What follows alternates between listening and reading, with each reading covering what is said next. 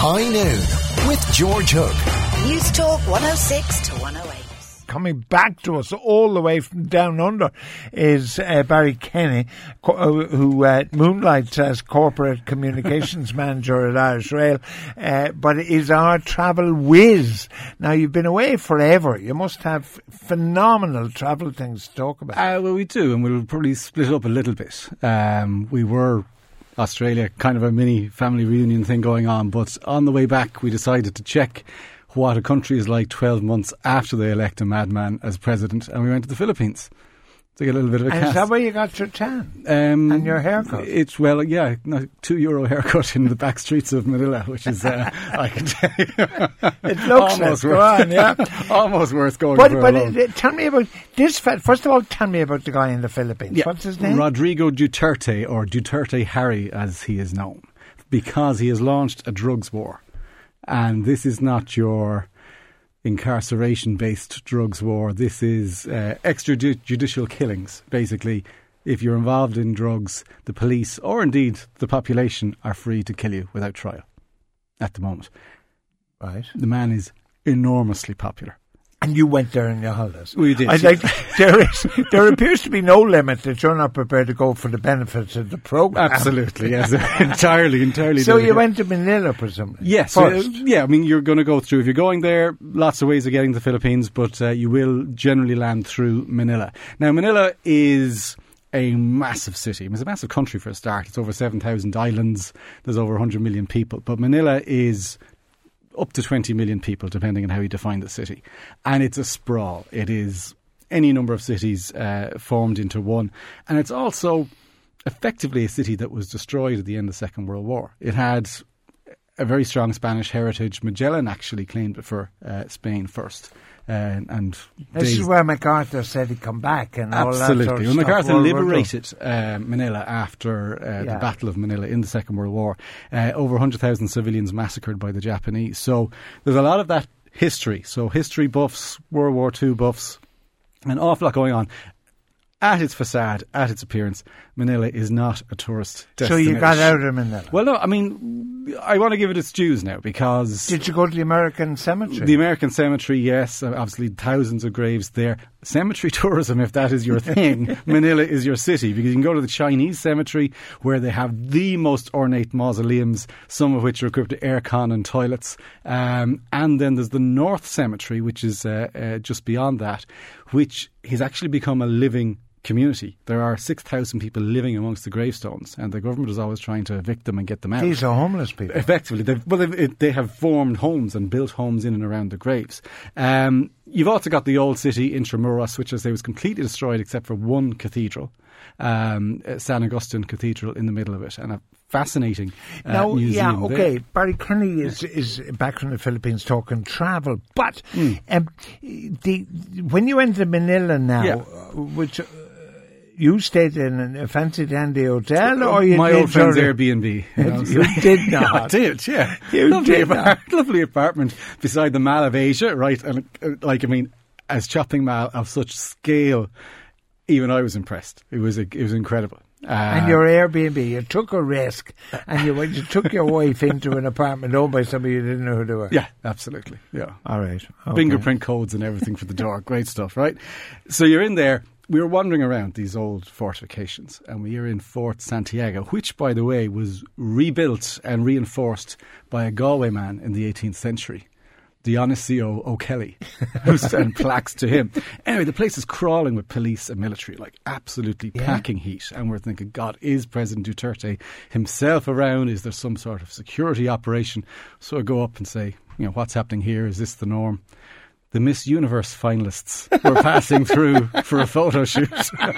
With Donald Trump, probably. He's involved in that. He sold the rights last year. Yeah. Yes. So I knew he was involved. He was. It was his pageant of that time. So I was not allowed to linger in Fort Santiago with all of the Miss Universe contestants going around. I have to say, Manila kind of grew on me after a little bit of time. I mean, there's parts of it that have the gleaming malls, the high-rise buildings, a good, very lively bar scene. It's not an attractive city on the face of it. but there's quite a lot there from that history point of view. Now, one of the things, I know this is a family program, but one of the things about like Southeast Asia, like Bangkok and so on, is the whole idea of sex tourism and so on. Now, is Manila sleazy in that way? Didn't happen across those areas, to be So honest, but therefore it's not as obvious as it would be in a Bangkok, for example. Yeah. But it is very much there. It is illegal, and the huge problem there is child prostitution, and the government. So the president hasn't fixed it yet? No, drugs are his war, and that is the popular war, I can assure you of that. And people get embarrassed by what he says about Obama being the son of a whore and all of this type of thing. Did he? Yeah, no, and the Pope as well. You know, this is his kind of standard insult. But effectively, the economy is growing, crime is dropping. And most people Everybody's I spoke about it are reasonably happy. Barry Kenny, the communications manager for Éireann Road Éireann, is with us, of course, because Barry does travel for us.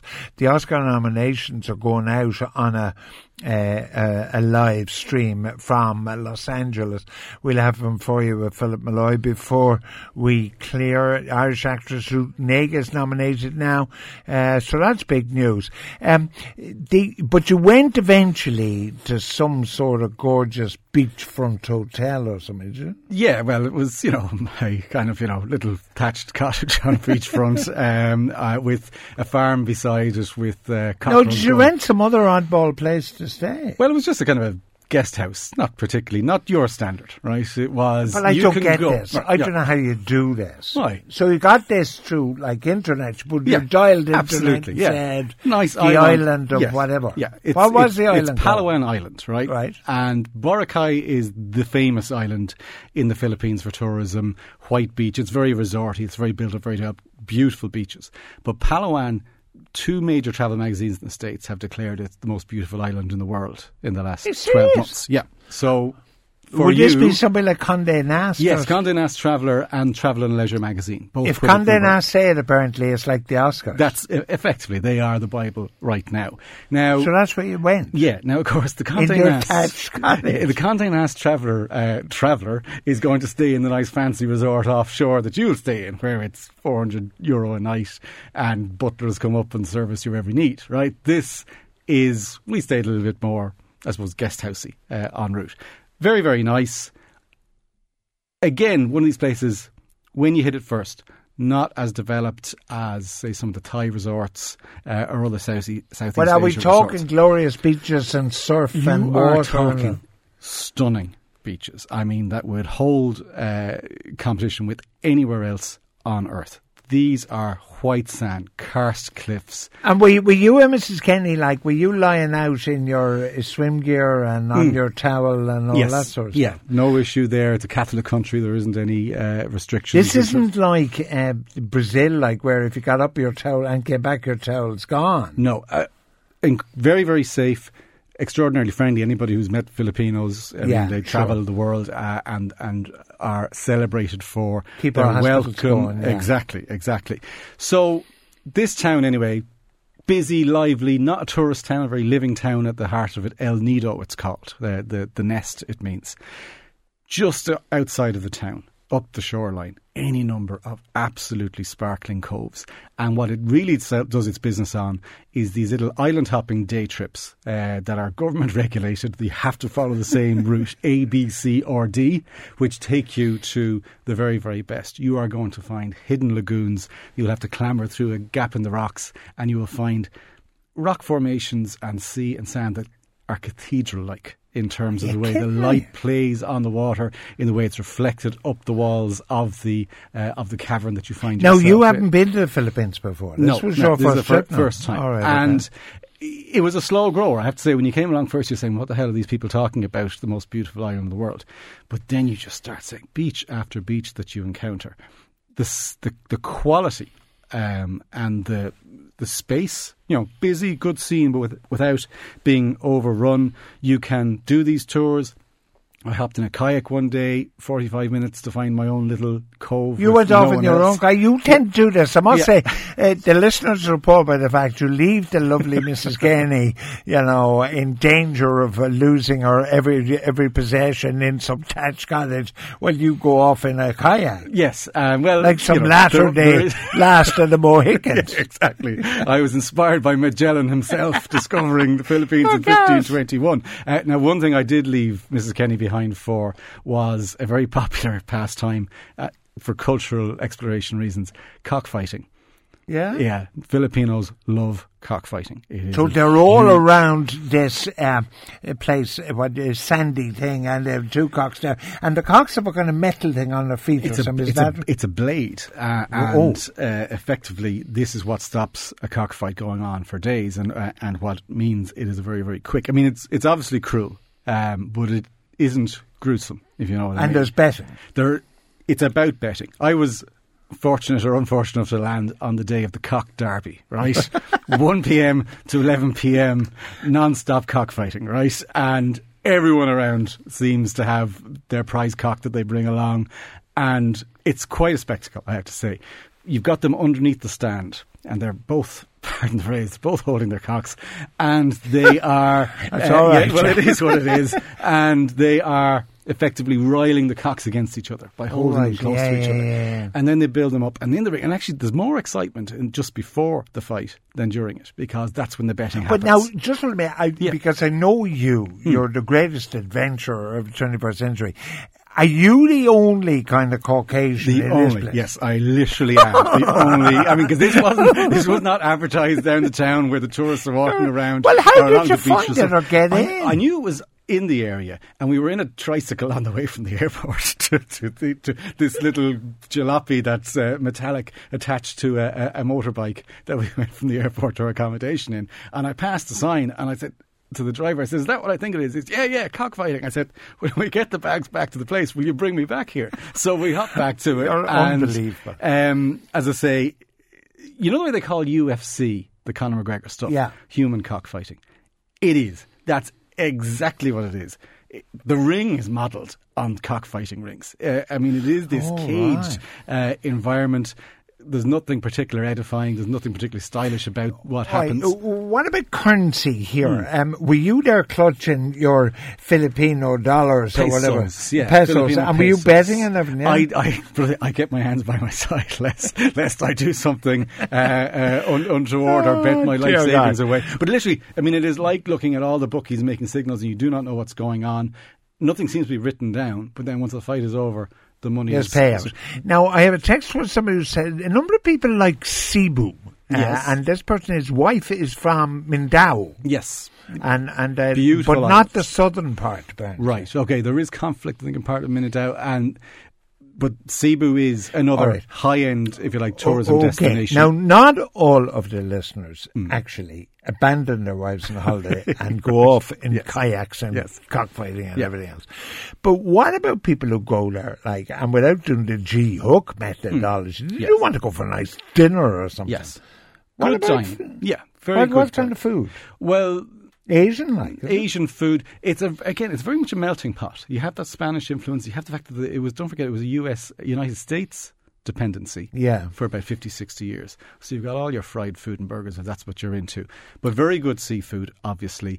Some of the local delicacies I wouldn't be too sure about.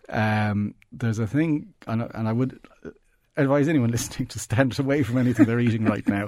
The most disgusting thing I saw at the cockfighting was the snack they eat. It's called balut, and colloquially known as eggs with legs. It's a duck embryo that is partially developed, and they crack this open and they're literally spitting feathers out of their mouth while they're eating it, and it is the most gruesome thing I've ever seen consumed. Well, I have to tell you that Jean Malloy in Arklow is calling for your resignation on the basis that you have been speaking about this barbaric cruelty with glee. Well, it is barbaric, but I mean, it is part of their culture, and it's enormous. You want to see this place. People were clinging to the rafters of a makeshift stand, and I stayed for half an hour. They were there for 10 hours. All right, but I mean, to be fair to you, Yeah. I mean, you could have gone to Madrid and looked at bullfighting, or you could have gone down to Kildare or somewhere and watched them, I don't know whether they still do it, on horses chasing foxes or whatever. Yeah. But, I mean... I was interested in the fact that this is, and I mean, it is a social event, it is a betting event. It's cruel, as I say, but yet it ends very, very quickly. Eamon and Turnier is appalled as well. Right. No, I interesting. I just want to talk about Eamon Turnier for a minute, because he came on the programme about Duarte's attack on smugglers. Yes. There's an Irishman in prison down there, and Eamon is fighting his case because it's believed he was set up. Right. Well, I mean, this is the thing. I mean, how do you rule extrajudicial activity? You can't. And there was one person I spoke to, and, you know, maybe people are a little bit self-conscious about what they say, but there's only one person I spoke to that said, you know something, civil rights here are being ripped up, are being trashed.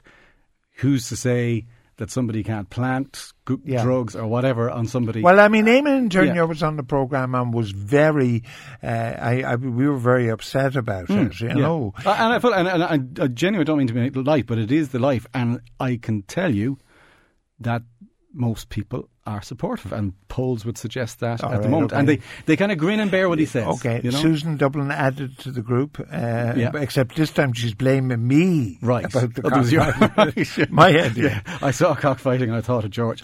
You know, it's... Me staying away, and this isn't washing the hands, but me staying away wasn't going to stop this thing going ahead. As I say, I literally was the only non-local at it. Now, 7,000 islands. It's very difficult when, like, the Aran Islands is the only place you've been. 7,000 is a bit difficult to comprehend. It is, and, you know, obviously quite a number of those aren't inhabited, but an enormous number are, and we've heard mentions of places like Cebu and Siargao for surfing. You've got the Visayas Islands for diving, for atolls and reefs. World War II wrecks again. I have to say that World War II influence as a destination is absolutely enormous. Barry Kenny will be back, of course, with more and more places to go. It'll be sanitised in future weeks.